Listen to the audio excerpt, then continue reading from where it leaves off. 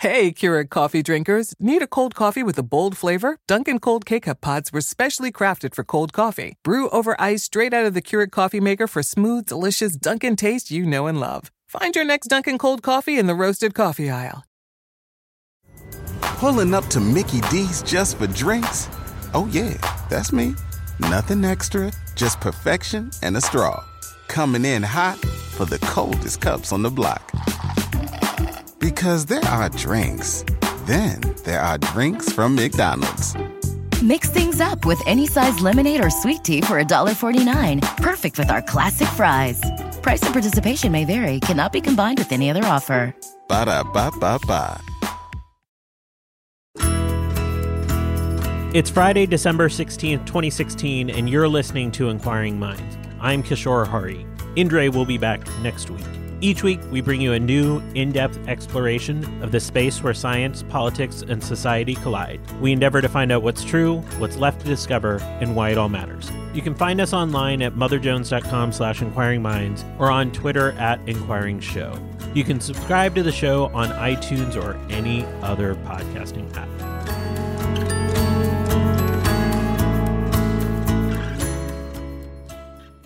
Today's episode is brought to you by Heifer International. Heifer International's mission is to end hunger and poverty while caring for the earth. Heifer International works to end hunger by providing livestock, agricultural training, tools, and education to small-scale farmers. So give a gift of Heifer this holiday season. Check out heifer.org/minds for more information or call 888-548-6437. That's heifer.org/minds. Help end hunger.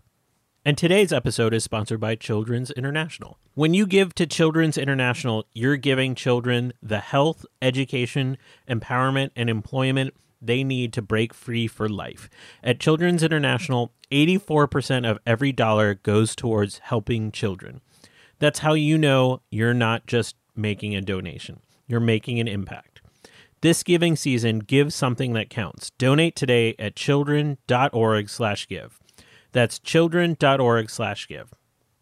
One of my best friends in the world is a physicist. In college, he was completely addicted to coffee. Every morning, he'd slowly drip milk into that black liquid. And then he would stop and wander off as he watched the milk and coffee intermix. One day, I finally asked what was happening, and he noted the wonder of the chaos that was happening in the swirling of white and black fluids and the emergence of brown. And that's where his love affair of physics was best rooted, in the chaos theory of the milk and coffee coming together. To him, it was an elegant illustration of such complexity that had baffled physicists for centuries. I thought most physicists only thought of chaos theory after drinking the coffee, but that storm in his coffee cup stuck with me. So when I heard about this week's guest's new book, I jumped at the chance to interview her. Helen Czerski is a physicist and oceanographer currently working in the Department of Mechanical Engineering at the University College London and is a bubble physicist. She's also a science presenter for the BBC. Her new book is Storm in a Teacup, which is out January 10th in the US, and it's all about the physics inherent in everyday life. We definitely talked about the chaos in a cup of coffee, but also how that dynamic of mixing relates to what's happening currently in our oceans, and how seeing these physical patterns, whether it be in coffee, ketchup, and especially bubbles, are incredible analogs to the high-minded physics topics dominating the news. So let's take a short break, and we'll be back with my interview with Helen Czerski. If you're looking for a dose of happiness this holiday season, check out Crazy Good Turns, a podcast celebrating people who do crazy good things for others. Each episode tells a different, vivid story about someone stretching the boundaries of human kindness to help people in need. Episode 1 focuses on former Marine Jake Wood, who, after returning home, founded Team Rubicon, an organization giving veterans a renewed sense of purpose by organizing them for disaster relief. Here's a clip of what you'll hear. Over the course of 20 days, what became known as Team Rubicon helped thousands of people. We just kind of laughed about the irony of using counterinsurgency tactics to deliver humanitarian aid. Most of it could be repurposed to help people. Check it out at crazygoodturns.org or search Crazy Good Turns on iTunes or wherever you get podcasts. And this episode is brought to you by Blurb. Blurb's custom photo books make gifting easy. Blurb's free bookmaking platform allows you to create customized, professional quality photo books for loved ones from your computer. I just want to relate that my wedding album got turned into a book on Blurb, and it is one of the most cherished things that I own. And because it's not an album and that it's an easy, high-quality flip-through book, I take it out all the time. Want to put your memorable holiday photos onto the pages of a beautiful book?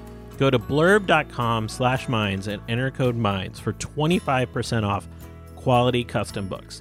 That's blurb.com/minds and enter code MINDS at checkout for 25% off. Blurb, make a book, leave your mark.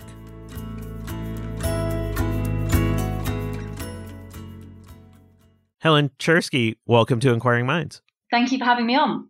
So in college, I had a physicist roommate who was obsessed with his coffee, and he would obsessively watch as he dripped milk into his coffee, marveling at the chaos of the swirling liquids of the milk and the coffee mixing together, which is a phenomenon that you talk about extensively in your new book, Storm in a Teacup. Take us into the swirl of those liquids. Well, there's a little bit of snobbishness sometimes about the everyday world. You know, people see physics as being either quantum, tiny, weird things or massive cosmological stuff. And actually, there's all this stuff in the middle, which is still how the universe works. And teacups and stirring milk into coffee, for example, are a really good way into some of that. And a lot of these little things are things people have seen but haven't really noticed because they're so used to them. So when you drop, milk in your coffee, for example, you've got these two liquids, the cold milk and the darker hot coffee, that are going to mix together. And you've usually just stirred your coffee to make it. So you get this beautiful swirling around. And the important thing is that, you could conceivably think that things might mix just by sort of merging into each other. But that isn't what happens. What happens is you get this swirling around and around, and the mixing happens in swirls. And it doesn't just happen in your cup of tea, that sort of mixing by swirling process. It also happens up in the atmosphere, for example. We get these big rotating storms that come across the Atlantic and certainly hit us here in Britain. And, the latitudes of North America as well, those rotating storms are really common. And that is the mixing of cold and warm air. And it's happening by a very similar process to what happens in the teacup. So the idea is not just that there's something interesting happening in your teacup, is that that's just a clue to a pattern. And once you know the pattern, you start seeing the same thing in lots of different places. So the little bits of physics of the everyday world are actually telling you how the whole world works. So when you drink your tea nowadays, do you still get reminded of the mixing of the atmosphere or the churning of the ocean? I'm always playing with everything. I'm a great believer that people should play with toys. And the nice thing actually about tea and coffee and teacups is that there are lots of different things. You'd be astonished at the number of different ways you can play with a teacup that show you different things about the world. So quite often I might not think about the weather. It might be one of the other things, like the sound you hear when you tap your teacup against the side of a mug, for example, or the change in pitch that you hear as you're stirring, as the coffee kind of spreads out against the side and then goes back down to the middle. So there's actually a teacup's a surprisingly good toy, and I think we should all play with them more, and I certainly do. I actually loved, there's a video of you online talking about why the design of a standard teacup oftentimes leads to tea spilling because of how we interact with it. Yeah, so there's all these little coincidences, right? And sometimes they really help us and sometimes they're a bit inconvenient. And they're not sort of designed. It's just that sometimes things kind of line up. And this is one of those. So people will be familiar that if you've got, a mug in front of you and it's got some coffee in it and you give it a bit of a push just while it's sitting on the table, the coffee will start to slosh from side to side, which is interesting But there's more to it, because if you get mugs of different sizes, so you get like a little espresso mug, for example, or one of those big kind of bucket mugs that you get, sometimes, and you give those a bit of a shove, what you'll notice is that the sloshing happens at a different rate. So the sloshing in the espresso cup will happen really, really quickly because it's small. And then the bigger mug, it will happen much more slowly. And you can kind of scale that up. If you imagine taking a bath, like the bath you might have in your bathroom, when the water sloshes from one side to the other, and that it happens even more slowly. So there's an observation there, which is that the sloshing rate depends on the size of the mug, and each size of mug has its own sloshing rate. So that's all well and good.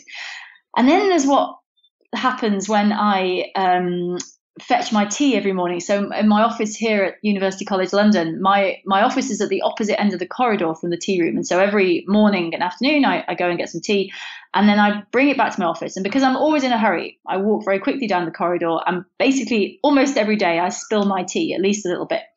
And the reason is that when I'm charging down the corridor, walking slightly too quickly, the rate of my steps is almost exactly the sloshing rate of the tea in the mug. And what happens when you do that? So anything that's got a natural sloshing rate or vibration rate, it's called its natural frequency. If you push it at exactly that rate, you'll push the sloshing higher and higher. And if you push it too fast, it won't go. And if you push it at a rate that's too slow, it won't go. But if you get that push, push, this periodic thing just right, the sloshing will go higher and higher. And so it just so happens that the speed of human walking is almost exactly the same sloshing rate as your standard mug. So when you're walking with a mug of tea, that's why it's very hard not to spill it. It's because there's this coincidence of the rate that you're walking and the natural frequency of the tea. And that's known as resonance, right? You take one frequency, you take something that oscillates at a frequency, you drive it with an external frequency, and you get this very strong response. And the reason it's important, the pattern, is that it's not just relevant to teacups.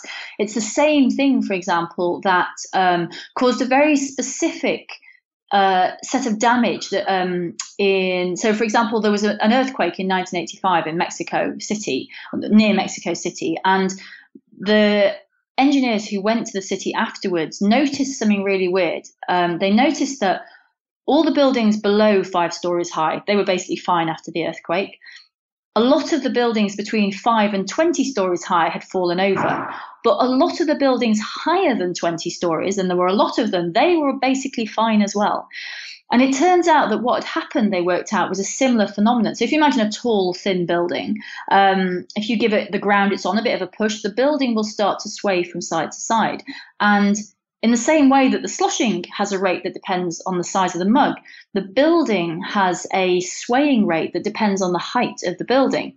And it just so happened with that earthquake that something quite unusual happened, which was that the ground shook at a very specific frequency. So the rate of shaking was very, very, it's like a pure tone, exactly one rate, which happened to be just the frequency that a building between 5 and 20 stories high would sway at. So in that case, you're driving this oscillating system with the ground shaking, and the buildings that sway at exactly that rate sway much, much, much, much more, and they were the ones that fell over. So the same phenomenon has really important consequences if you're into civil engineering, for example, and resonance is important in all kinds of places. So it's just one of those little patterns, and once you see it, and it's the same when you push a child on a swing, for example. And actually, a similar process helps our mobile phones communicate with each other. So once you understand that little pattern, you see the same pattern again and again and again. And it's not then a fact, it becomes a tool that you can go out into the world with. One of my favorite examples from the book kind of struck home for me because I'm originally from Pittsburgh, Pennsylvania, which is the home of the Heinz Company, which is famous for its ketchup. And there is an item we all knew growing up there. I don't know how we all knew it, but everyone seemed to know it, that the best way to get ketchup out of that glass Heinz ketchup bottle was to tap the neck. And there was a 57 for the 57th recipe they used to, that was the final ketchup recipe. It's 57 embossed on the side of the bottle, right along the neck, where you're supposed to tap it. That would get the ketchup out perfectly without it sort of all coming out in one big burst. But I never really thought about why that was. And you spend some time explaining why we tap the neck of those glass ketchup bottles to get it out? Yeah, right. So this is all to do with the patterns that are associated with time, and so ketchup is weird stuff in really interesting way.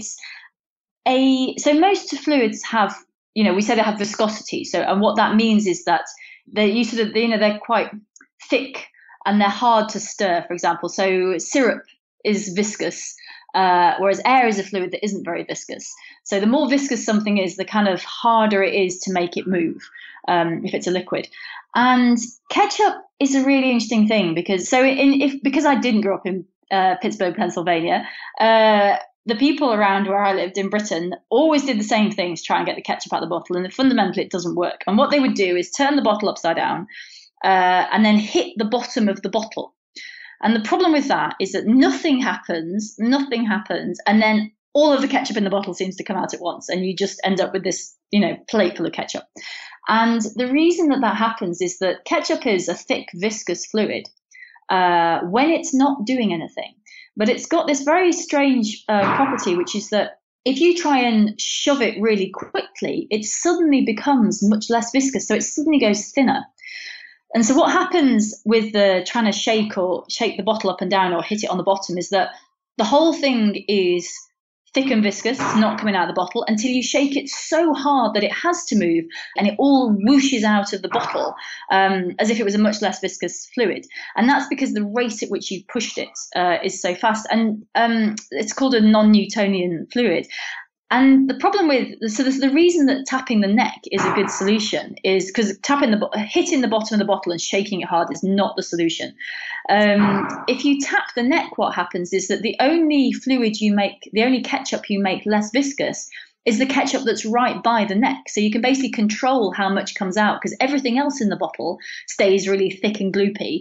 But the bit by the neck, because that's the bit that's getting tapped and getting shoved, that bit becomes much thinner. So the ketchup only comes out in kind of small bits. And so it's much more controllable. You don't end up with kind of soup instead of ketchup.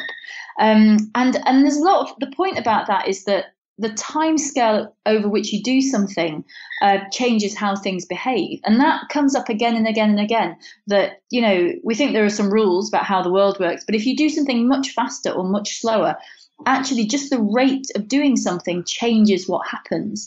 And that's important in lots of different ways. So it's one of the things, for example, that helps snails move themselves along. They've got a very clever way, because if you look at the way a snail moves, it never actually leaves the surface, right? It's not like a caterpillar that kind of picks itself up and, scoots one bit along while it's not touching the surface.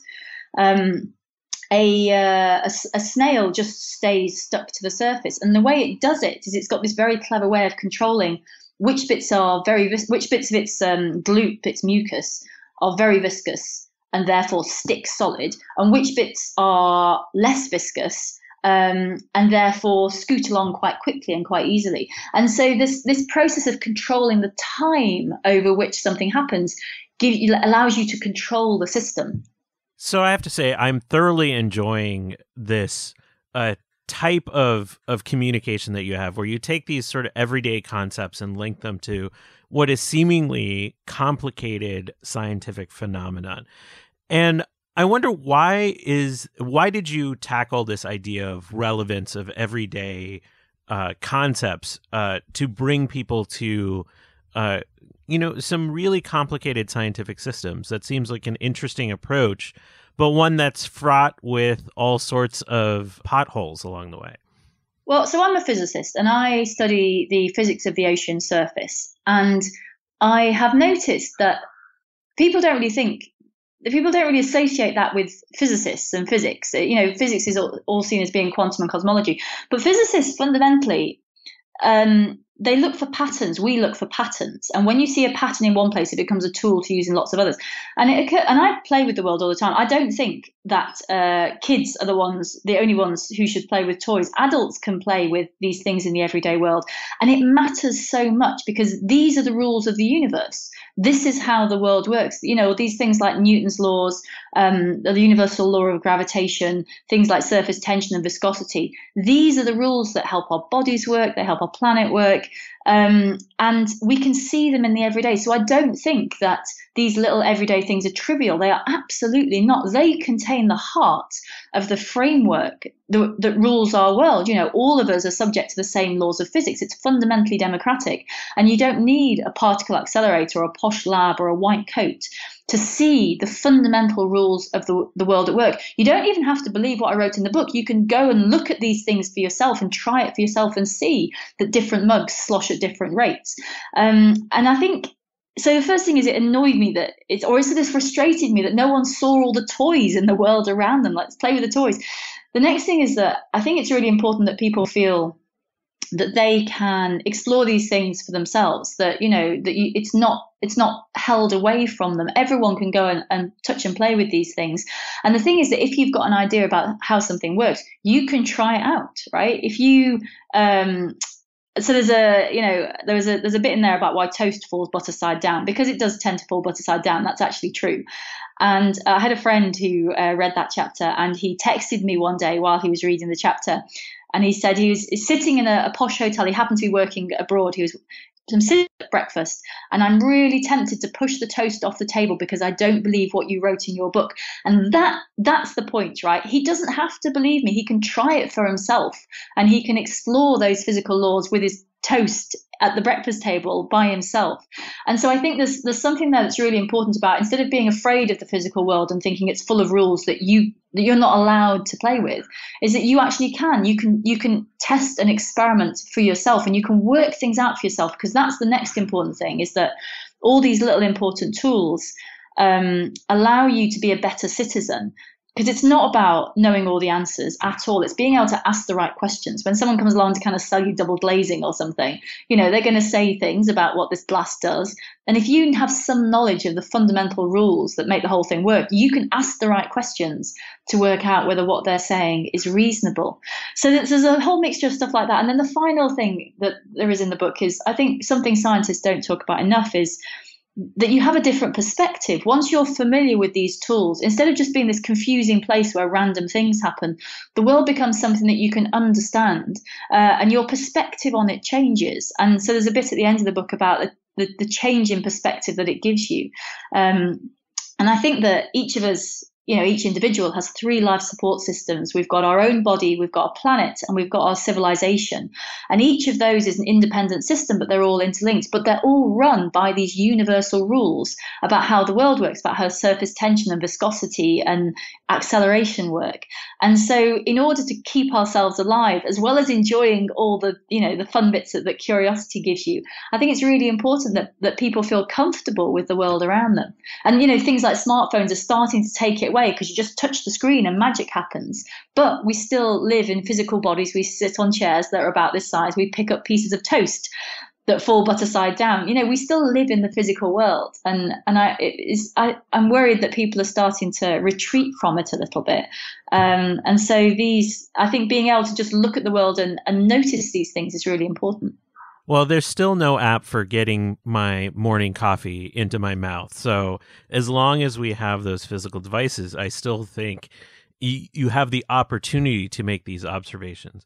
I wonder if you ever get pushback from what is often assumed inside of science communication, that there is this vanguard of scientists from a different generation that see this kind of linkage of to current modern day items and this relevance as devaluing the complexity and the high-mindedness that some of these complex scientific topics represent. So there are definitely snobs out there. And the snobs are not actually usually in the scientific community. The snobs are as much out in the rest of the world as they are within the ivory towers or whatever they're supposed to be.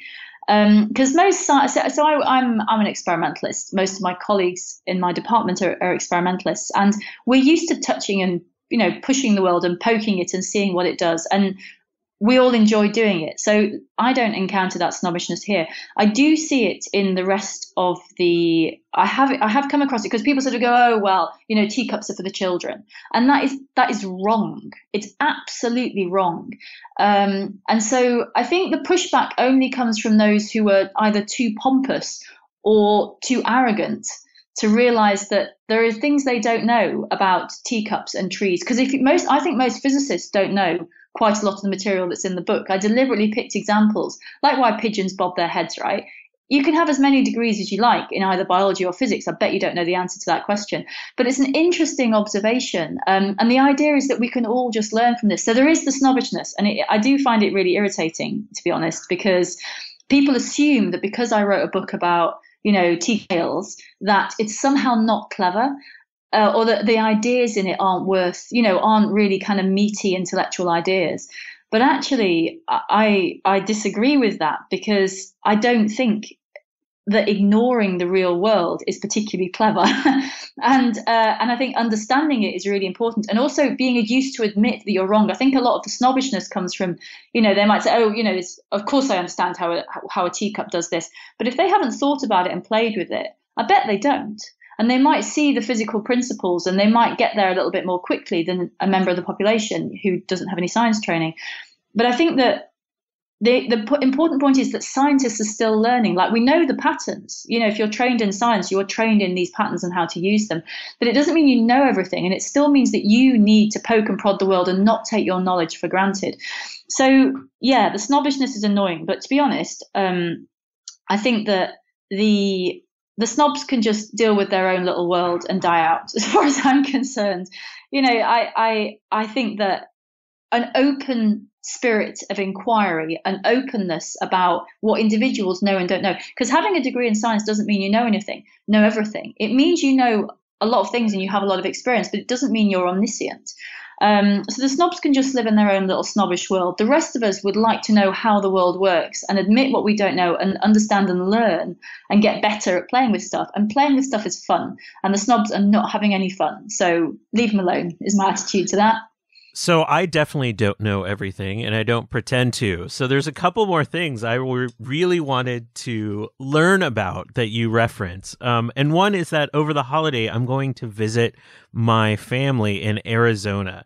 And you've talked about a enthusiast community in Arizona that seek out scorpions in a really interesting way. And I was wondering if you can take us into that story of scorpions. So if you are out in the desert, in somewhere like Arizona, and it's dark, right? Maybe there's a little bit of dusk, just a bit of light on the horizon. You can't see anything. It's night. The dark's kind of, you can look at it in two ways. You can assume that you can't see anything bad, so it's not there, or you can assume that you can't see anything, so everything bad might be out there. But if you're someone who doesn't like scorpions, there is a solution on offer. And what a scorpion enthusiast will do in the pitch black is they will take a torch which shines light that you and I cannot see. It shines ultraviolet light. So imagine a rainbow going from red all the way through to violet.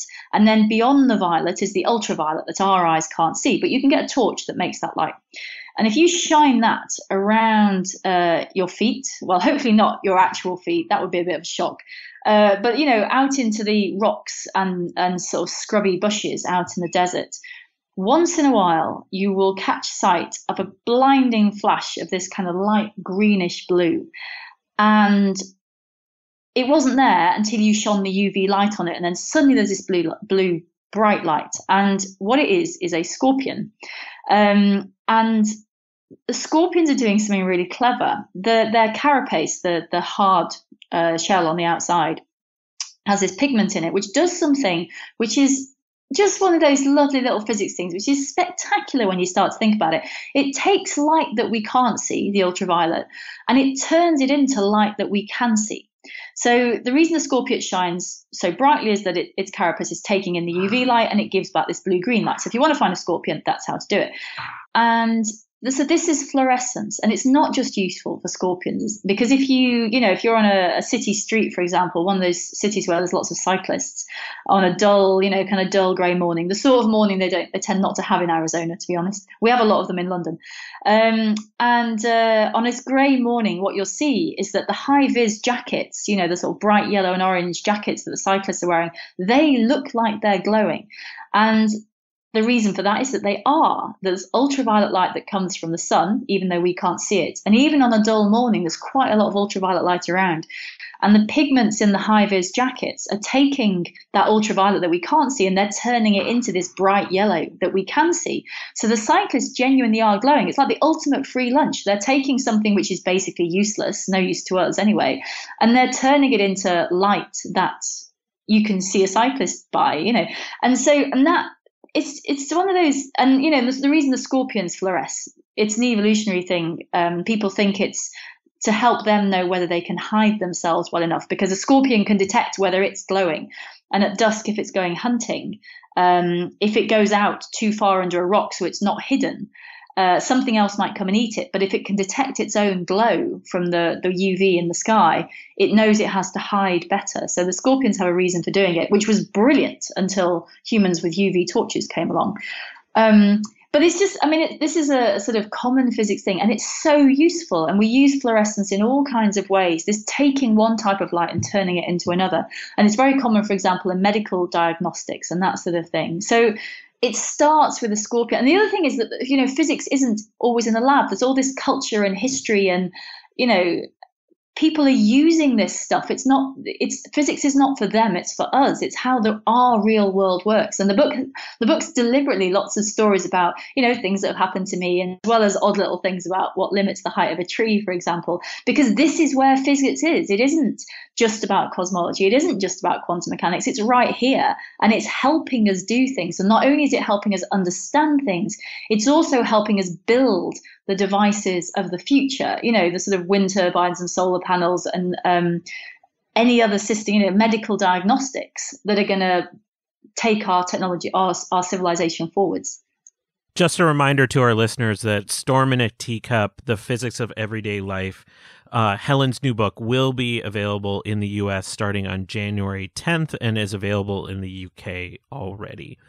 One last question. I would be remiss with having you on and not talking about bubbles, which is your area of academic interest. And I was wondering how bubbles can be an area of academic interest. Bubble physicist is a very serious job, I'll have you know. So bubbles are really interesting, and I'm not talking about soap bubbles here. I'm talking about gas bubbles in a liquid. So for me, that's usually air bubbles in water, and I study the bubbles in the surface of the ocean. Just after a wave breaks, you get that kind of white patch of foam on top, but underneath that, there's a huge plume of bubbles. But bubbles are everywhere. They're in, medicine and industry, in our kettles and baths and cake and all kinds of places. And the reason that bubbles are so significant is that they're this combination of two things, a liquid and a gas. But this mixture has properties that neither the liquid or the gas have. And perhaps the most obvious example is if you get, a cappuccino with a layer of foam on top. You sometimes see a coffee snob balance a teaspoon horizontally on the foam to see whether or not it falls through. And, the stronger the foam, the longer the spoon will stay on top. And the reason that's weird, if you just think about it for a moment, is that if you put a spoon on top of some air, it would just fall through it. And if you put a spoon on top of some coffee, it would just fall through it, or some milk. Just fall straight through. But if you mix the air and the liquids together, suddenly you get something which can hold a spoon up. And so the properties of a bubbly fluid are very different to either fluid by itself beforehand, either the liquid or the gas. So bubbles are really useful. They're like the unsung heroes of the physical world. They're doing things all around us that we don't really pay attention to, but they're very useful tools. And so the ones that I study in the surface of the ocean are effectively helping the ocean breathe. We're putting a lot of extra carbon dioxide up into the atmosphere, our civilization is, and about a third of that ends up in the oceans, and it gets there in large part through bubbles. So the bubbles are playing a role in helping the oceans breathe. And they also spit tiny particles up into the atmosphere. If you imagine holding a fizzy drink under your nose, you'll feel it spitting tiny particles up your nose. And the foam patches on the ocean are also spitting tiny particles up into the sky, and they drift upwards and can be very important for things like cloud formation. So bubbles are right there. The atmosphere is massive, the ocean is massive, and the layer between them is really thin. But for anything to go from one massive reservoir to the other, it needs to go through that thin quite frequently bubbly layer. And the bubbles are little vehicles that help that happen. So they are really important, even though people just sort of associate them with the bath and champagne. They actually are doing something really interesting. And so it is a very worthwhile area of study.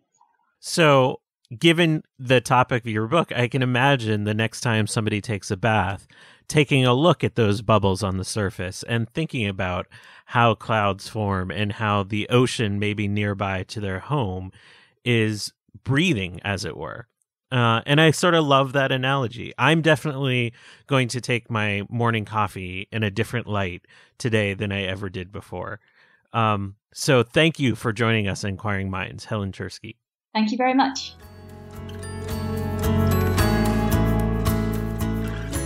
So that's it for another episode.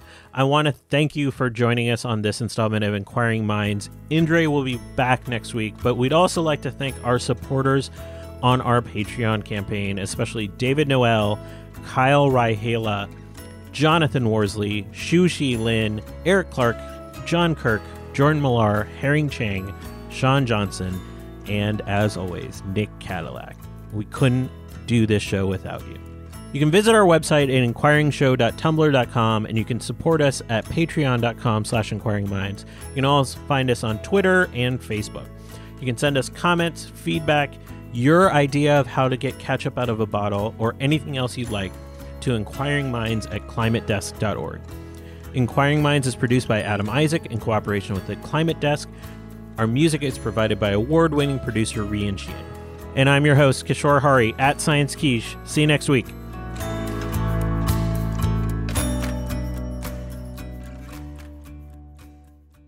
Crazy Good Turns is a new hit podcast celebrating people who do crazy good things for others.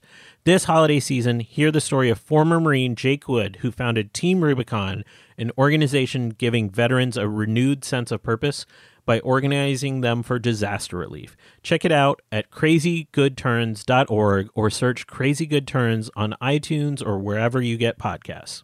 Thanks again to Heifer International for sponsoring today's episode. Heifer International's mission is to end hunger and poverty while caring for the earth. Heifer International works to end hunger by providing livestock, agricultural training, tools, and education to small-scale farmers. So give a gift of Heifer this holiday season. Check out heifer.org/minds for more information or call 888-548-6437. That's heifer.org/minds. Help end hunger. Hey, Keurig coffee drinkers. Did you know that the bold, smooth taste of Dunkin' cold coffee can be brewed in your Keurig coffee maker and enjoyed at home? Dunkin's cold K-Cup pods were crafted to be brewed hot and enjoyed cold. And of course, they're packed with the Dunkin' flavor you crave. Brew over ice and sip in seconds. Because the home with Dunkin' is where you want to be.